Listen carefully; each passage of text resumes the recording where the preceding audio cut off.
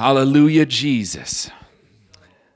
We are so thankful to be in the presence of the Lord tonight, and we are excited for what He is going to do in our midst in Jesus' name. He comes down here and He meets us where we are at. So no matter what you have done this week, what you are going through, what circumstances you may be facing, He is there with you inside of your household. And if you have felt the presence of God like we have felt it in here, it is an incredible presence, and He's just doing some amazing things.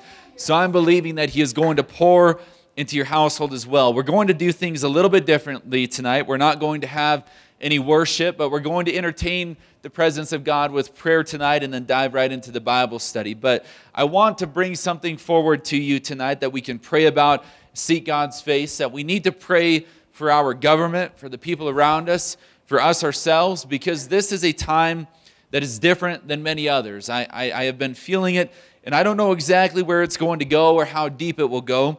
But what I do know is that we are in the midst of a time where things could drastically change.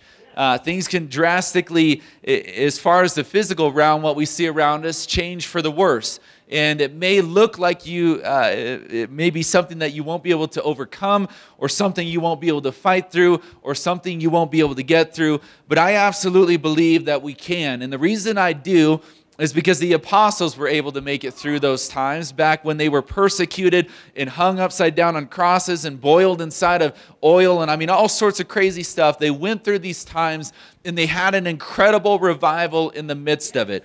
And unfortunately, those who are not solid in Jesus, those who are not apostolic in the way that they live and believing in truth, are going to fall away from this during those times.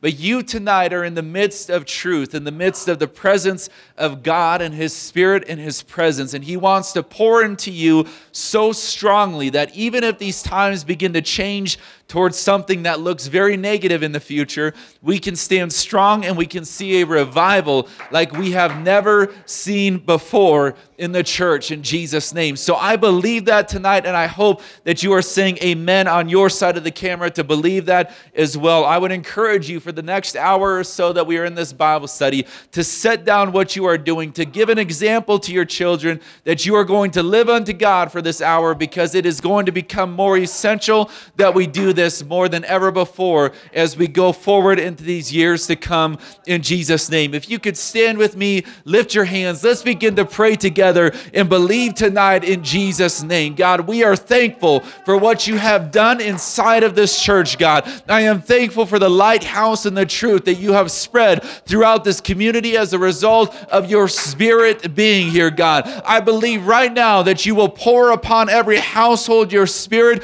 your authority, and your power, God, to rise above during these challenging times, Lord, that you will give direction, Lord. You will show us those who need to be reached, God. You will give us wisdom inside of hard circumstances, God, that you will give us the courage to rise above, God. You will give us the courage to stand in the midst of the ungodly. And Jesus, through you alone, Lord, I believe that there is a powerful presence that is going forward, God. We pray for our government, Lord, our president-elect, God, our vice president-elect, our Congress and the judicial branch, God, every piece of our government. We believe that you can pour in there, Lord. We may not understand it, but I believe alive and well that your Spirit is trying to reach those people just as much as anybody else, God. Lord, I believe that through them, God, you can change this nation and move walls around, God. Put apostolics in strategic places, God. Let the miraculous occur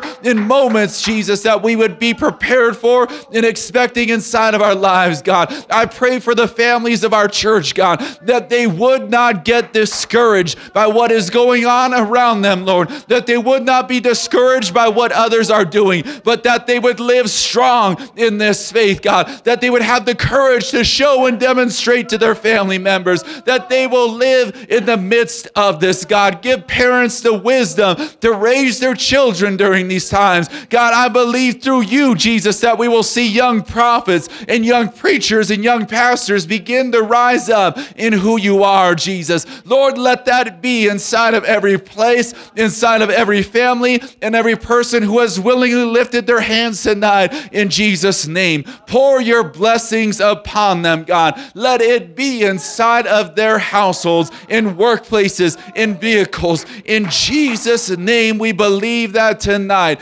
In Jesus' name, we proclaim that tonight. If you believe that with me, then let's lift our hands and begin to praise God and give Him glory tonight in Jesus' name. Hallelujah, Jesus. Hallelujah, Jesus. Thank you, God. Thank you, God. Hallelujah, Jesus. Oh, we praise your mighty name. We give you glory. We give you praise. Oh, hallelujah. Hallelujah, Jesus. Thank you, God. Thank you, God. Thank you, God. Hallelujah. What a wonderful, wonderful God we serve tonight in Jesus' name. I am absolutely believing that for you and for your household, that we live inside of some encouraging times. I read these stories of the apostles, and we have always said, man, we desire to be like the apostles and how they were able to live out this faith so strongly and encouragingly in the midst of challenging times. And so now we have that opportunity more than ever. I don't know when Jesus is coming back, but what I do know is that we need to be ready and prepared, and we need to try to prepare as many people as we can to be ready and prepared for His second coming as well. And so we can do that together tonight in Jesus' name. We can bind together, and I'm excited about these lessons and continuing in the midst of these because they have been right on the money as far as we need to reach every person, every tongue, every nation, including those in the midst of our own city. And so tonight we are going to continue along with that. Just for a reminder, we are in the midst of our month of prayer and fasting, and so you can be seated in your house if you would like to. I don't know if I'm supposed to say that or not, but the month of prayer and fasting, and God has been doing some incredible things. If you've been here in the midst of the prayer meetings, it's just been a big movement of God. He's pushing things, changing things, and as Brother Mike said on Sunday night, there's things that are changing in the atmospheres where people are starting to reach out again and call again and see that they need God during these times. And so we want to continue with that. And this Saturday, you have another opportunity to participate in that from 5 to 6 here at the church. I would encourage you that if you can, to come down here, participate with us, be in the midst of that prayer time. If you're a parent, I would encourage you to show your children that you will set aside time and give it unto God. If your children never see you praying, never see you worshiping God, never seeing you give your heart to God, then they will not understand how to do it themselves. But if they see you being willing to set down the cell phone, set down the social media, set down the movies, set down the TV shows, to give some dedicated time unto God, then that will absolutely change their perspective. And we want our children to raise up stronger than we ever were before.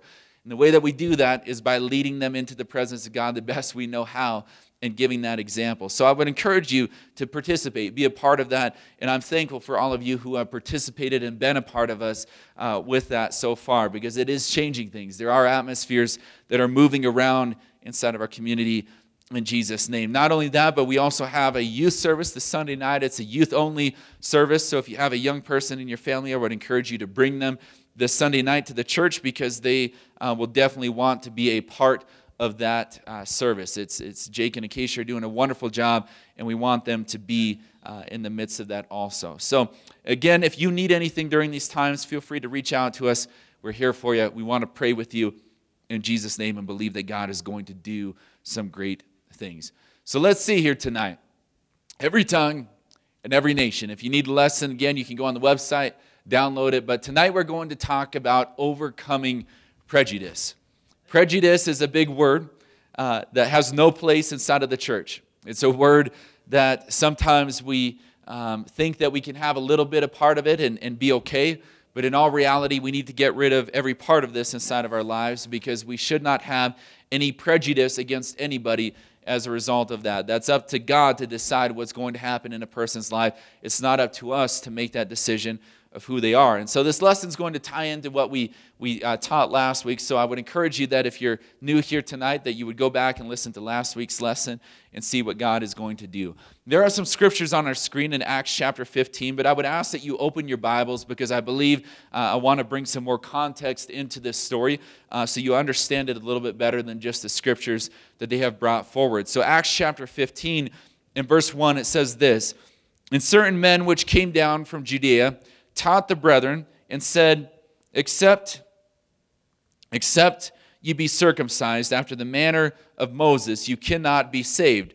When therefore Paul and Barnabas had no small dissension and disputation with them, they determined that Paul and Barnabas and certain other of them should go up to Jerusalem unto the apostles and elders about this question." So they have this question, a debate that's going on amongst themselves of some that are saying you must be circumcised, as Moses has said, and some who are saying that if you are not circumcised, then you can't be a part of the kingdom of God. So they have this debate that's going on, and they decide to go to some elders about this question. And it says in verse 3, "And being brought up their way to the church, they passed through Phoenicia and Samaria, declaring this conversion of the Gentiles, and they caused great joy unto all the brethren. And when they were come to Jerusalem, they were received of the church and of the apostles and of the elders, and they declared all things that God had done with them.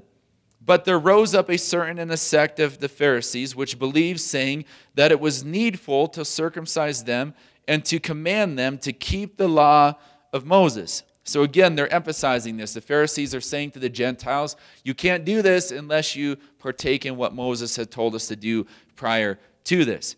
And so it goes on to say in verse 6 that the apostles and the elders came together for to consider this matter. And when there had been much disputing, Peter rose up. He said unto them, "Men and brethren, you know how that a good while ago God made choice among us, that the Gentiles by my mouth should hear the word of the gospel and believe. And God, which knoweth the hearts, bear them witness, giving them the Holy Ghost, even as he did among us. And he put no difference between us and them, purifying their hearts by faith." He goes on to ask them the question, "Now therefore, why tempt you God to put a yoke upon the neck of the disciples, which neither our fathers nor we were able to bear? But we believe that through the grace of the Lord Jesus Christ, that we shall be saved, even as they." And so he really begins to bring this into context. The Pharisees are saying, man, you must meet these particular requirements in order to be a part of the kingdom of God. But Peter comes in there and says, you know what? We're not going to use this prejudice where you are keeping certain people out of the house of God, but we are going to include everybody because God has revealed this to me and he has filled them with the gift of the Holy Ghost. And he would not do that if he did not believe that they could be saved as well. And so we will get into this scripture a little bit later, as well as a couple other stories. But this scripture is one that begins to bring to the forefront of what we are talking about here tonight. That some people get so religious, there's religions out there that become so religious that there's only certain people that can be a part of the kingdom of God. But I am thankful to be a part of a church here where we do not believe that, do we? We do not believe that we have to have a prejudice against certain races or against certain people, but we believe that anybody can be saved by coming into the house of God.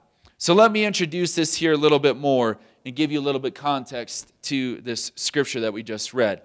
I have an incredible story to tell. I was at my friend Simon's house in Joppa. Around noon, I went up to his rooftop to pray while Simon and his family prepared a meal.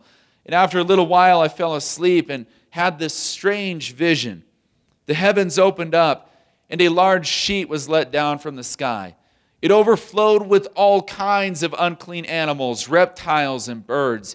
And then I heard God say, "Get up and eat, Peter." My first response was, "No, Lord, I don't want to do that because those animals, they're unclean.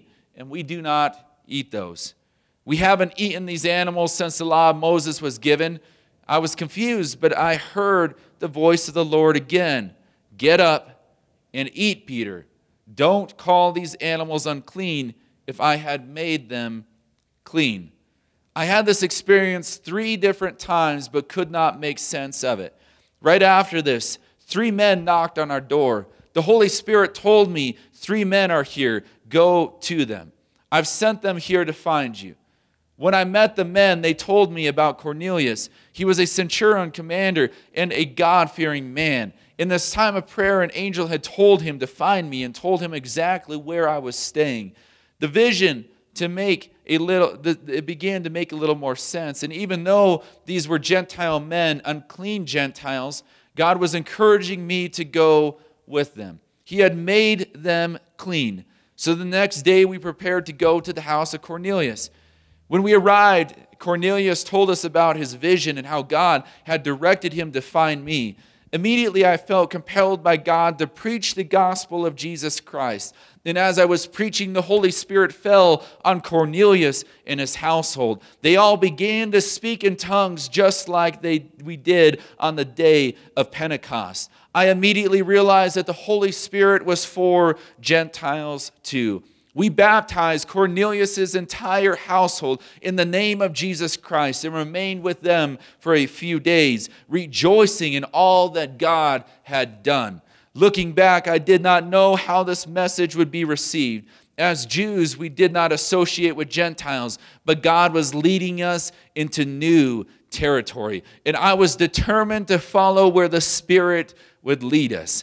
I'm grateful God confirmed his work among the Gentiles that day. And truly, referring to me as Jerry, I am grateful that God revealed this vision back in that day, because it began to include people like you and I in the presence of God. It began to say that you and I could receive this wonderful gift of the Holy Ghost and find salvation in who He is. This is why prejudice cannot have any place inside of the church. So let's begin to look at a couple stories here and begin with the master teacher, who is one of the most incredible people around. When we look at our master teacher of Jesus, he's the one that we should refer to as the great example of how we are to handle certain circumstances and things going on around us. So let me tell you about a couple of these different stories. Inside of these here, we see that there were walls around the well. Now, just to give you a bit of context, this story is going to come from John chapter 4, and we don't have time to read all of it tonight, so I'm going to refer to bits and pieces of it. I would encourage you to go home or inside of your house, to stay at your house, and read through this entire chapter. Study it out. See how Jesus began to handle this lady. But there were walls that were around this well that Jesus was going to approach. So Jesus, he went through this land of Samaria. Now, this wasn't necessarily a horrible thing, but Jesus was going into a land that was very iffy, that a lot of the Jews said that if you're going to go through Samaria, you just shouldn't do it. Because the Samaritans at this particular time were a mixed race of people who had intermarried with a bunch of different other races. And these Assyrians and these different cultures centuries before. So the Jews had seen the Samaritans as people who they did not want to be a part of. They thought that they had sinned too badly and done things too strongly against the kingdom of God, that they should not be in the midst of these people here. And so the Samaritans, they also had a separate version of the Hebrew Bible from the Jews, and they also had a different temple. So they also had a different place where they would go and worship God. So there was a real fine division line between the Jews and the Samaritans, basically where they said, we do not want to intermix, we do not want to be a part of any of this. And so as a result of the Samaritans' compromise, Jewish people saw them as inferior. That the people who were the bums of the street, the people who they did not want to reach or speak to because they were gross and unclean and so many different places. But this is what the Samaritans were a part of. The Jewish people just did not want to begin to be a part of them.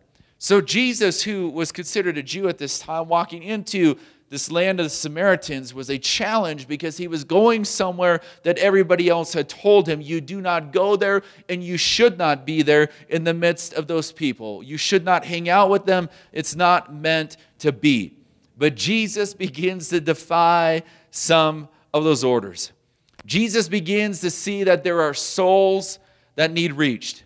Jesus didn't say, I want to go in the midst of them and have fun inside of the partying and things that they're doing. I don't want to go in the midst of them and enjoy that just to be inside of them. No, Jesus said, I'm going to go into their culture and I am going to show them that there is true life.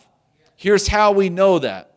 Because Jesus, he was at Jacob's well. Jesus, wandering through this place, knew that he was going to have a particular interaction with a particular person that would set this city on course to an ultimate revival. Jesus went to this well. And the spiritual history of the Samaritans is really rich. If you look at this well in different places around there, Abraham and Isaac and these Jacob and these people around them that were the Samaritans were descendants from. But ultimately, Jesus knew that these people were still outcasts. So we see that in this passage of Scripture, it was also noontime in the hottest part of the day. So for Jesus to be there in the midst of this time, it was unthinkable. That for somebody to come to this well in the hottest part of the day was foolishness, because why would you go to draw water when you're going to have to put in so much more work and effort and be out there inside of the sun? It's kind of contradicting one another. But Jesus, he listened. Jesus, he knew where he needed to be in order to minister his name to the people around him. So Jesus, being weary from the road, he began to rest on this well. And as he rested on this well, a Samaritan woman would come to draw water.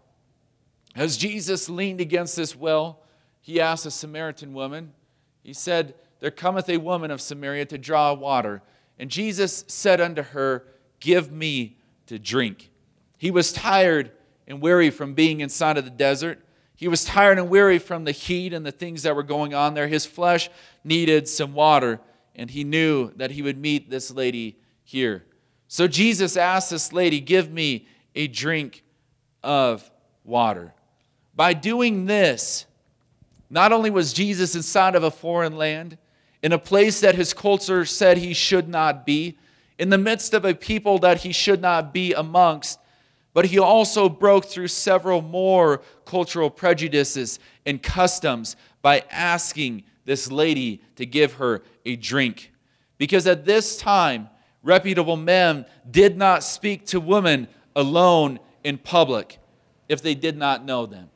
Jesus was speaking to a lady who he did not know, although he did spiritually, but physically he did not know. And so it was against the cultural norm for Jesus to speak to this lady alone in public. He was beginning to break down some barriers, some walls that had been placed up around this well. You see, Jesus also asked her for water. This would have made him ceremonially unclean in the Jewish law. That Jesus asking her to do this task for him would have made him unclean, or basically in a place where he could not be out in public and reach out to God as those Jews who were clean at this particular time.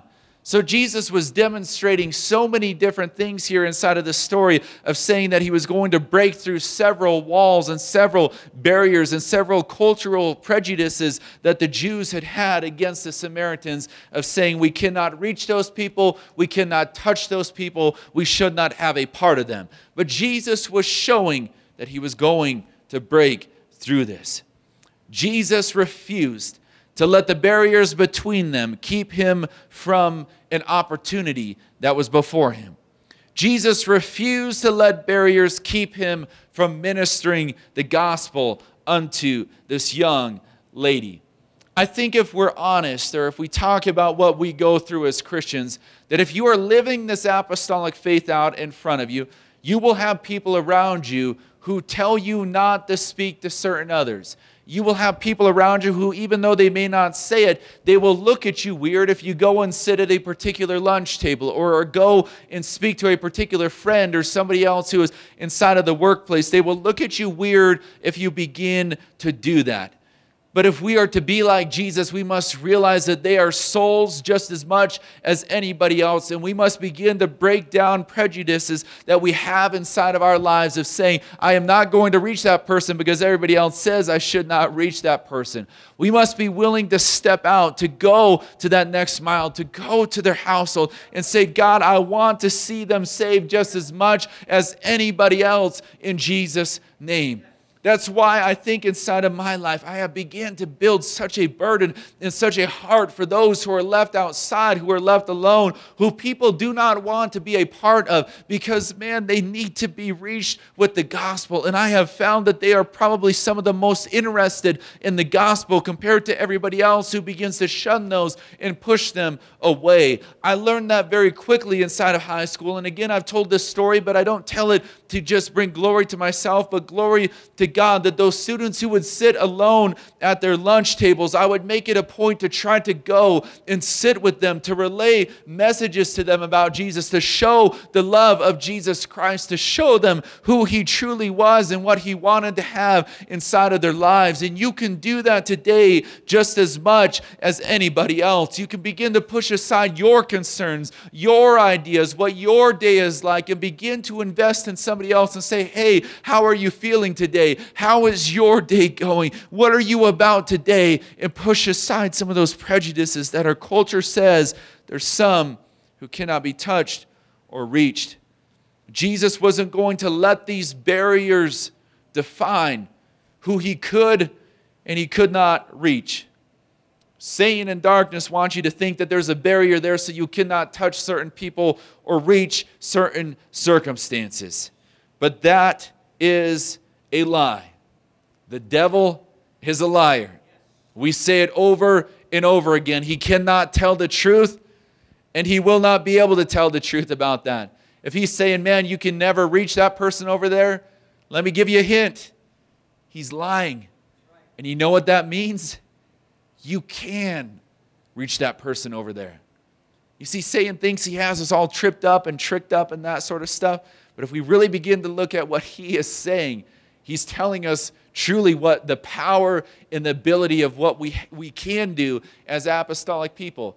You're saying, well, they can't be filled with the Holy Ghost? Well, thanks, Satan, for telling me that, because now I know they can be filled with the Holy Ghost. There's no truth that comes out of his mouth. We can win that in Jesus' name. You can be like Jesus and say, man, I am done letting barriers get between me and other people, but I want to see them saved and reach for the gospel, teaching Bible studies, knowing who they are. Let's dismiss these prejudices inside of our lives. See, Jesus pushed through the potential conflicts. He shifted the focus from the wall to the well. Jesus knew that these walls were very present between him and the Samaritan lady here. He knew that speaking to her, she was approaching him with these walls in place, thinking, this man cannot talk to me. I don't know why he is talking to me. I don't know what is going on inside of the circumstance. But instead of Jesus sitting there and focusing on those walls and trying to dig those walls out, he took the focus off of the barriers between them and begin to put them on something that would last for eternity. Jesus took her eyes off of what was physically between them and began to put it into the spiritual and say, you know what? There's a well here that you can draw from. He used a real example of a spiritual reality, that the actual well of life in front of her held the promise of everlasting life, life that is only found in Him. By speaking to a physical need, he opened the door to address her spiritual need. The woman began to lower her defenses at this point. And even though she may not have fully understood what Jesus was referring to just yet, she began to bring down some of those walls of saying, there's something different about what this guy is telling me. Something different than the other Jews that I have dealt with that have spoken to me. And so she's at this place, And Jesus tells her about this water that she can draw from the well that will provide for her for the rest of her life. And she's thinking inside of her mind, like, my goodness, I have to come here every day and bring these buckets and draw this water, and it's so much work. And you're telling me that I won't have to do this ever again? That this water will just flow into my household or that sort of thing. She's excited about what we have today in modern culture, but she's excited about this. So she says back to Jesus in John 4:15, she says this, Sir, give me this water that I thirst not, neither come hither to draw. So this alone is a huge barrier that has been broken down. Not only is Jesus reaching her, but she is now beginning to reach back to him and saying, this stuff that you're talking about, I want to know more about it. I'm thirsty for it. I'm hungry for what you are telling me about. This brings us to our first question here tonight, and you can respond in the comments if you would like, whether on YouTube or Facebook. But it says this, how does Jesus teach us to find common ground with someone who may be culturally different from us? I don't know if you'll be able to type that in there or not, but I definitely want to give a few minutes for you to type that in there. How does Jesus teach us to find common ground with someone who may be culturally different from us? In Jesus' name. If your thumbs are going wild, you can throw it in there into the comments, and we will respond to those tonight in Jesus' name. How does Jesus teach us to find common ground with someone who may be culturally different from us? I'm believing God to continue with this in Jesus' name, to show us and reveal to us some people that we can reach this week in Jesus' name, some people that we can speak to, some people that we can find. While you're typing those in, I'm going to go down to our next point, and I will come back to those because it's still going to apply in many different aspects. You see, we were speaking about this point at the beginning here, that there's a well without walls. And Jesus just created that, a well without walls. Jesus unexpectedly shifted the conversation and brought up the elephant which was in the room. This lady was alone at the well in the hottest part of the day for a reason. Her community had shunned her. She was an outcast among the outcasts, and Jesus knew this.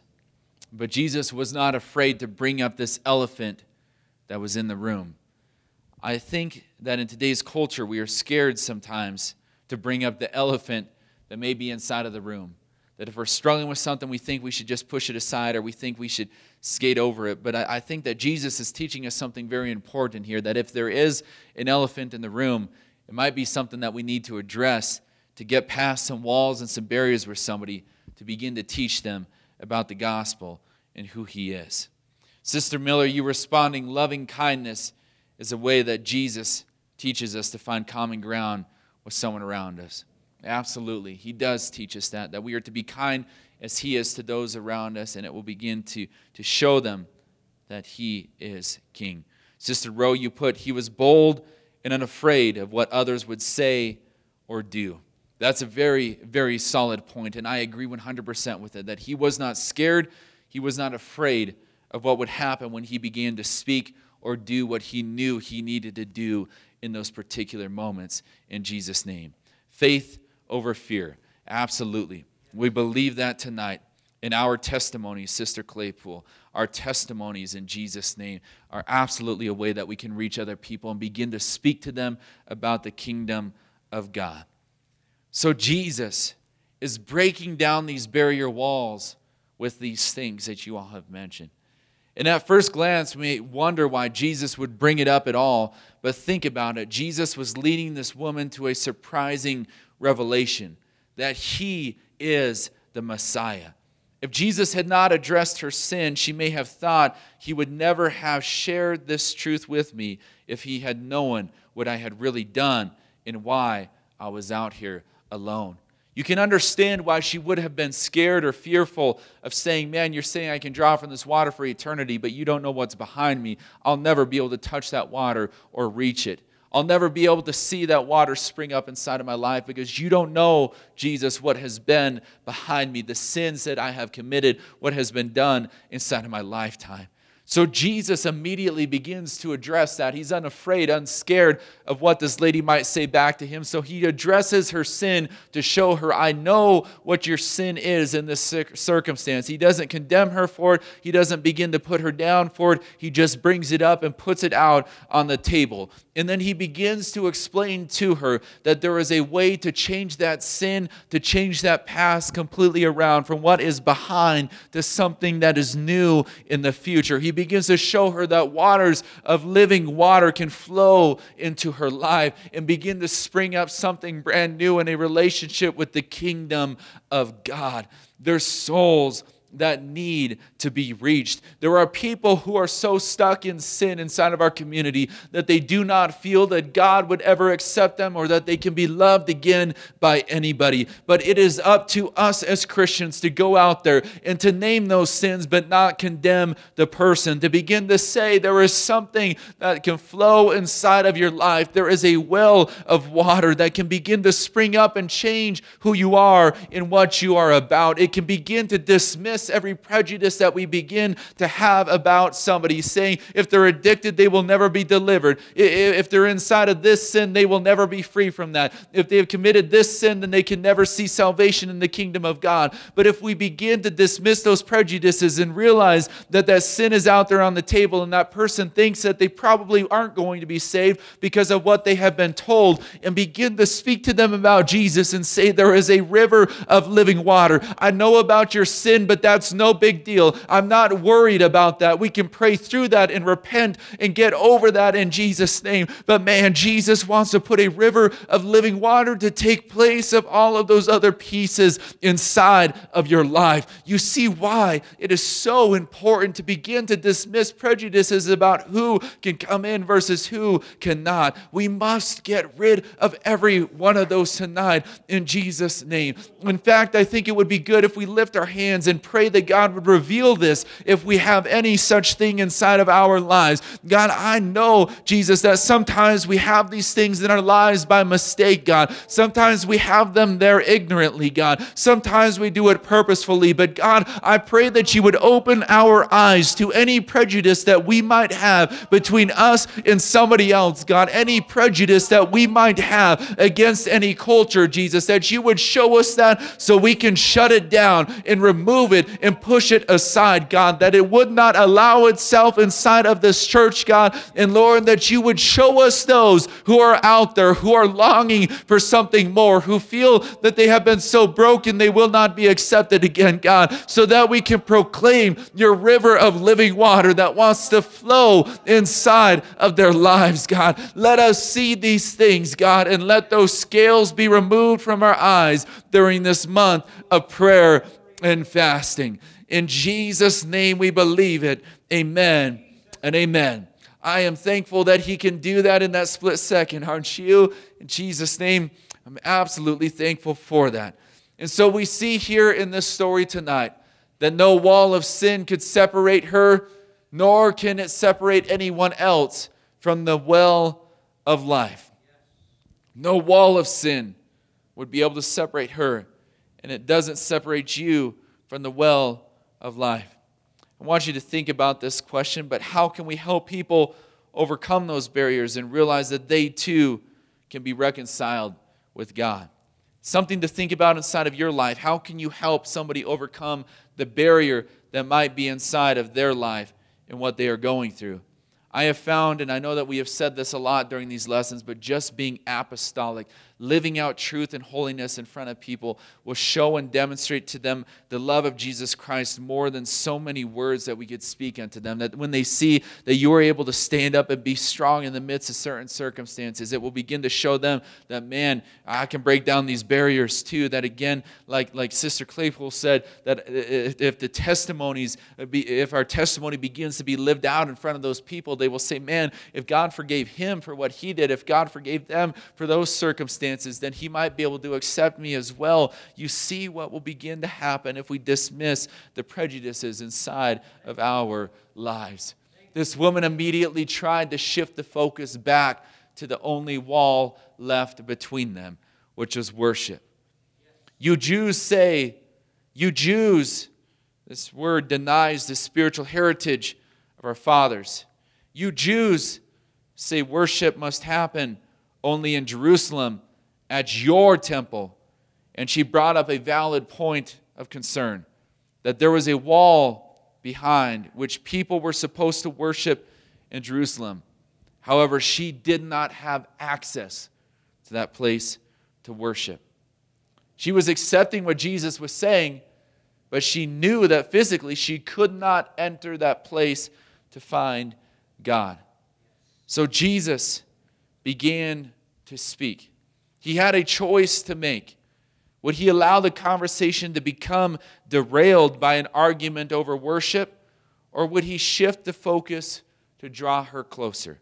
I think at this time we've all been in circumstances like this, where we're talking to somebody about Jesus showing them the rivers of living water, but they bring up a valid point like this, and so often we want to jump on that point and begin to argue that point home in order to win that person, or what we think is win that person.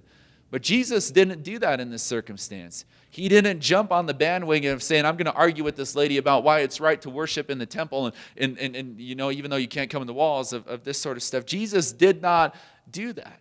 But he focused on drawing her closer. His actions show us that winning the debate and correcting every misconception a person may have, these are not our goals. That our goals are not to win every single misconception or idea or argument or these things that people have going on inside their lives.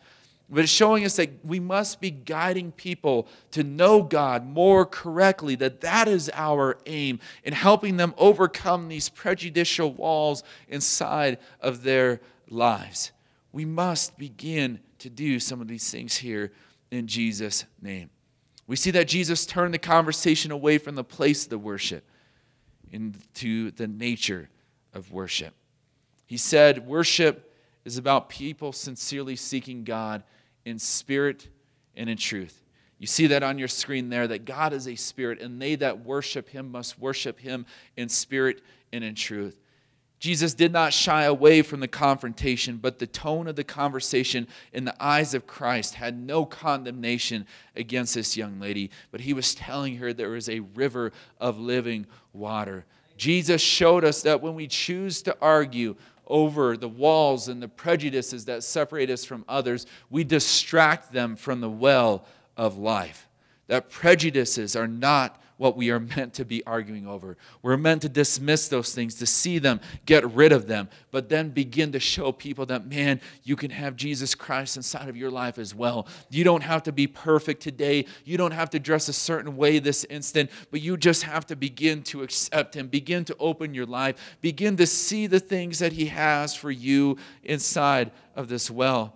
Scripture goes on to say, and many more believed because of his own word. Then they said to the woman, now we believe, not because of what you said, for we ourselves have heard him, and we know that this indeed is the Christ, the Savior of the world. Because this lady that Jesus began to show compassion to, that he did not have a prejudice towards, but he began to speak into her life, would turn around and go into the city and begin to show other people that there was a man at the well who did not condemn me, who spoke some things that I had never heard before, and began to tell me about rivers of living water. He knew about my past, but he pushed that aside. He pushed his prejudice aside about those things and began to say there's something that is much more important, and that is your salvation. Jesus began to demonstrate this to her, and as a result, an entire city was beginning to be flipped on its head. People began to believe, people began to see, even through this lady who the city had said was an outcast, who they did not want to have any part of anymore.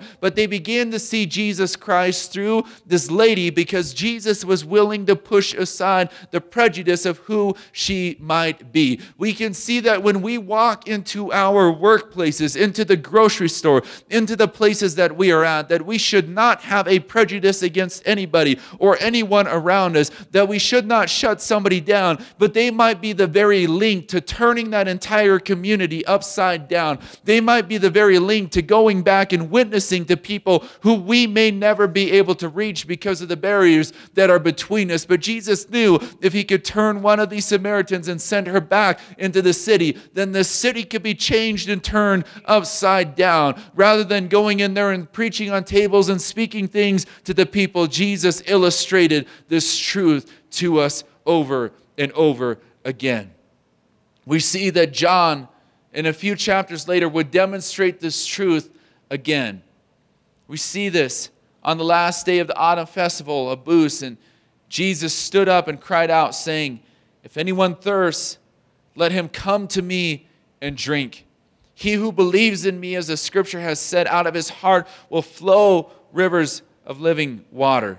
But this he spoke concerning the Spirit, whom those believing in him would receive. For the Holy Spirit was not yet given, because Jesus was not yet glorified. Jesus Christ, the Holy Spirit, is available for anyone who believes. The Holy Spirit is the well without the walls. It's the well that can begin to flow into your life. It's the well that can begin to flow into others' lives. And ultimately, it's the well that we must promote. We must promote the well. When we reach this community, we can think about walls and why we might not want to talk to a particular person. We can begin to come up with excuses about why we can't speak to somebody about a certain thing. But let's not begin to promote those walls and focus on those things that the media wants us to right now. I mean, there is so much division inside of our country at this particular moment because the media wants to raise up these walls and say, man, there's a barrier here, and there is a wall here, and there's things here. And I'm not saying that there aren't some valid concerns in the midst of that, but we as Christians are meant to push those walls down and say, man, I know something that is better than a wall, and it is a well. It is a well of living water where the Spirit of God begins to flow, and it can come inside of your life. And it's not only inside of a church atmosphere that you can feel it, but you can feel it inside of your household, inside of your car, when you're driving across the interstate, inside of a worse circumstance. You can begin to feel the presence of this well inside of your life. Let it spring up. Let it become a part. Let it begin to do something. And if you have never felt that well tonight, I would encourage you to seek God for it, to reach out to us here. We will teach you about this well. We will show you that God wants to reach you no matter where you are at, and He wants to fill you with His Spirit as well, so you can take it anywhere with you and begin to move into some incredible places with it in Jesus' name. We see that the disciples returned from grabbing their lunch, and they marveled that Jesus was speaking to this Samaritan woman. They began to question, Jesus, why are you speaking to this lady? And we see that they were baffled by what Jesus was doing. You see, Jesus, He was already eating the spiritual food of the kingdom. And He urged the disciples to push beyond their cultural prejudices, to see the people in front of them. What they saw prior to this was a group of people who could not be reached, a group of people who should not be spoken to, a group of people that did not need to be reached as much as the Jews did at that particular time. But Jesus taught them a valuable lesson, that the reason we remove prejudice inside of our lives, the reason we remove walls inside of our lives, is so that we can see the human being that is in front of us, the soul that is there that He wants to reach.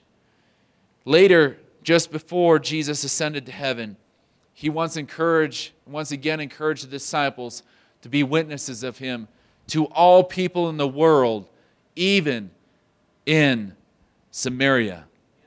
He was emphasizing what had just happened. On the day of Pentecost, Peter preached the outpouring of the Spirit was for all people. But think about this. Still, they did not fully realize the ramifications of the uttermost part of the earth in all Judea and in Samaria due to the deep-seated cultural biases and prejudices.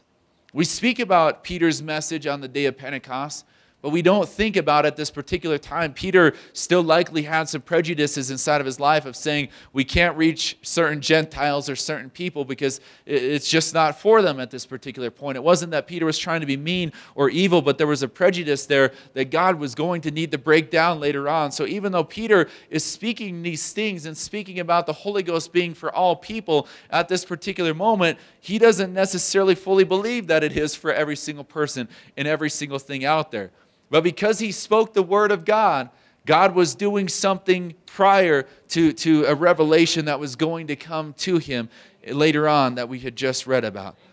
We see that after Stephen's martyrdom, the people of God were scattered from Jerusalem and preached the gospel everywhere that they went. Philip preached the gospel in Samaria and experienced a dramatic breakthrough. He then sent for Peter and John to confirm the work of God among the Samaritans and to help them receive the Spirit. And when Peter and John laid their hands on them, the Samaritans received the Spirit. Could it be the work of Jesus Christ began with the woman at the well and opened the door for the Samaritans to experience his Spirit? Jesus demonstrated how to overcome prejudices and reach people. Jesus showed the disciples the Samaritans were welcome at the well because this was a well that was without walls. Although Samaritans received the Spirit, the disciples did not understand that the Gentiles were welcome also.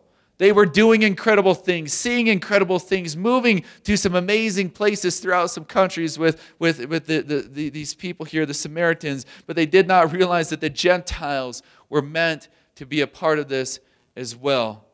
You see, what they had to find out is that Peter, in a vision on the rooftop, he had to find out this point here, that the Holy Spirit is a life-giving well without walls. It does not have barriers about who it's going to touch or what it will touch. That's why I have absolute confidence that as an apostolic person, when you walk somewhere in this community and you are living it out for God, that the Spirit of God not only touches you, but it begins to affect the atmosphere around you. It begins to touch the people who are around you, whether they want it to or not. There is no choice in the midst of that section, but the well is overwhelming. It is a spirit of living water that flows from your belly to those places around you. So live it out. Begin to put those things upon you. Begin to break down walls of prejudice that might be there. Begin to say, God, reveal those to me. And in the instant they come up, I want to dismiss them so that I know what you want to do in your desire. I am so thankful that Peter was willing to accept that vision from God, that he was in a place where he could hear from God, that there was a prejudice inside of his life that he needed to dismiss. Because if Peter would not have heard that, then it would be very likely that many of us here today would still feel a prejudice between us and the church, or us and the people who have the gift of the Holy Ghost. But now, because of Peter's revelation, we realize that we are just as strong and just as powerful as the people who were inside of the New Testament. We see that Peter challenged generations of tradition and history and declared that the Gentiles were accepted by the grace of God and not by following the customs of the law, as we had read about in Acts chapter 15 here, where some were beginning to come in and say the law is more important than these souls that are here. But Peter was saying, no, you have that absolutely backwards. These souls are more important than this law that is here. They can receive the gift of the Spirit. God has already filled them with His Holy Ghost. And if God is going to do that, then who are we to shut down what God is doing? If God is going to reach into those places, then who are we to put the wall up and shut down what God is doing? Peter began to declare this to show us for many generations that this is who we are meant to be as apostolic people. God raised up Paul to become a fierce defendant against the prejudice towards the Gentiles. Nonetheless, Peter deserves the credit for allowing the work of the Spirit to overcome his prejudice and for leading the Jewish Christians to fulfill the mission of Jesus Christ inside of this world. It was up to them to begin to proclaim this well to the people around them. And so tonight, as I draw this lesson to a close, I would ask that during this season you pray, you fast, you seek God's face for those places where you need to bring the well. Think about this question. Let's dream for a moment. What would the church look like if prejudgments of others did not limit us? What would the church look like if we were not limited by our own prejudices towards other people and our limits that we begin to put upon them? What would the church look like? It's our job to show people there is a well that will keep them from harm's way. Let me read this story here, and I will show and demonstrate to you that if you are willing to show the well of Jesus Christ to people, you could protect them from danger. The largest ranch in Texas is King Ranch. The ranch is 825,000 acres, an area larger than the state of Rhode Island. But the largest ranch in Australia is Anna Creek Station. This ranch is 1,977,000 acres, which is slightly larger than the country of Israel. The Anna Creek Station or ranch covers a vast area and has an enormous number of livestock.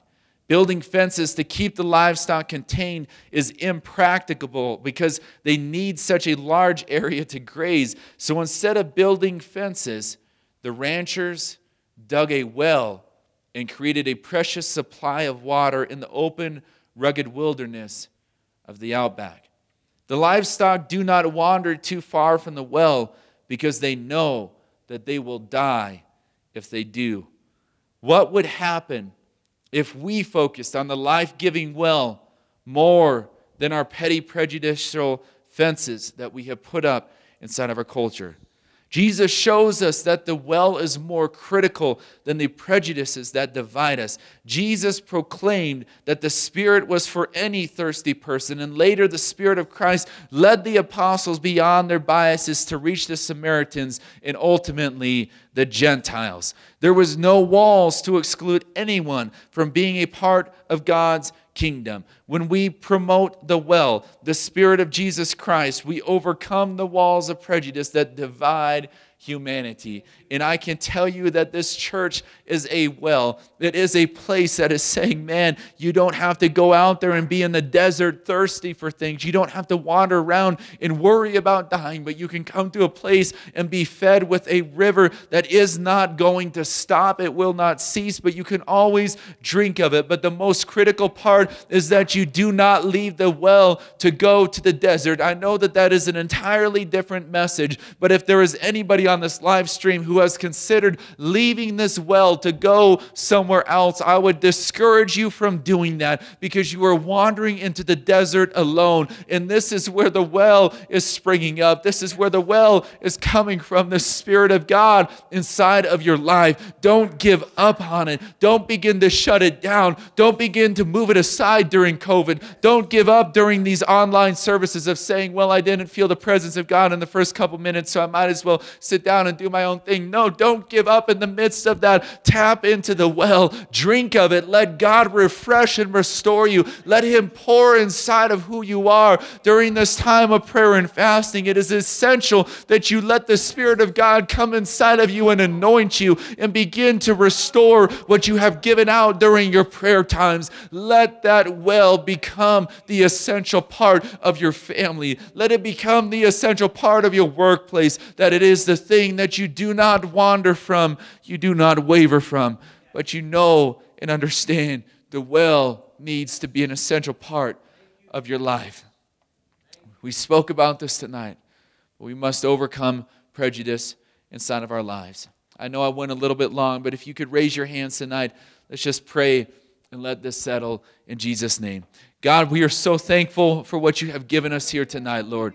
You have opened your eyes, Jesus, to some new avenues that we can reach, God, to some people that we can speak to some people, God, that we can proclaim your well of living water, Jesus. I believe that you have shown us what prejudice might be around us, that we can tear that down, begin to push that aside so that we can see every soul, God, brought into this gospel, into your name, God. Give us those wonderful, refreshing waters that you have given to so many, God. Let us, just like Peter, proclaim in this world around us that the Gentiles can be reached, Lord. Every race and every culture, no matter who they are or what they are, Jesus, no matter what sins they have committed, that through those things, Jesus, they can still see salvation. Let your water flow through us, God, into those people around us. Give these people courage to live that out. And God, I am thankful for what you have done and what you have revealed to us tonight. In Jesus' wonderful, wonderful name, amen and amen. Again, thank you so much for being here with us tonight. I am encouraged by what God is doing, and I'm encouraged by what He is going to do through these lessons. I truly believe that it's going to allow us to reach so many more people around us and speak to them.